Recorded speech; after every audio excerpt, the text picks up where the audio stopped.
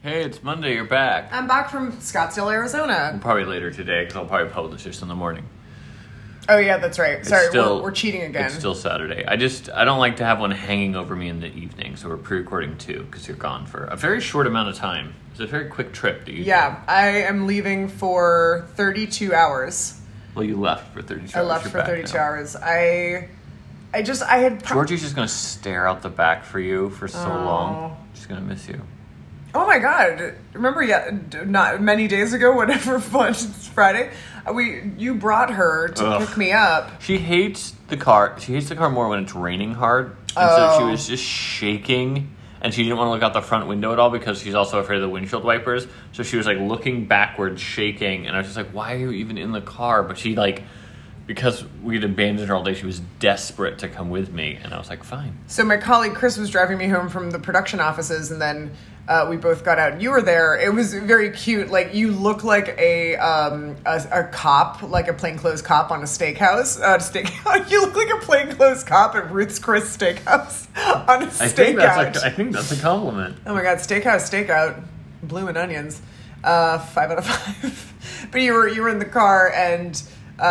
You looked like a plainclothes cop on a stakeout, and then you emerged, and then I didn't see that you had brought Georgie, so I heard my 72-year-old colleague go, "Oh, hello," and I thought he was talking to you like that, and I was like, wow. I mean, Mike, he really has seen Mike's dog soul, and then I looked down and it was Georgie, and then Chris was like, oh, maybe Georgie and Olive can meet. Olive is his little dog, who is just like a sweet, silly, she's a chug, she's a Chihuahua pug.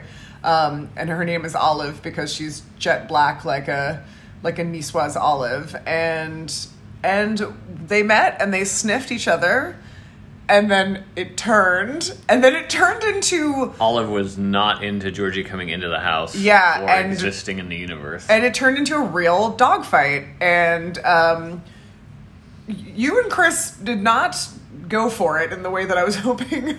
I reached down, and by the time my hands got towards the dogs, because they're small, where Georgie was now Olive, and I was like, oh, I'm not going to pick up the other dog, and so I paused. And then I went in and got bit. In the thumb. Yeah, in a really uncomfortable part of the thumb, like right between the nail bed and my thumb pad, and it's really painful. I don't know if you were watching me open cheese. I was trying to open a cheese packet, and it was... Oh, because the pressure from your thumb. Oh, man, it was really brutal, and it reminded me when I flew out over my bicycle handles back in 2021 and landed in a construction ditch. Yeah, the stuff you can't do with like a sore hand. I sprained my thumb. I sprained my right thumb, and I couldn't fucking do anything. And you realize how much you use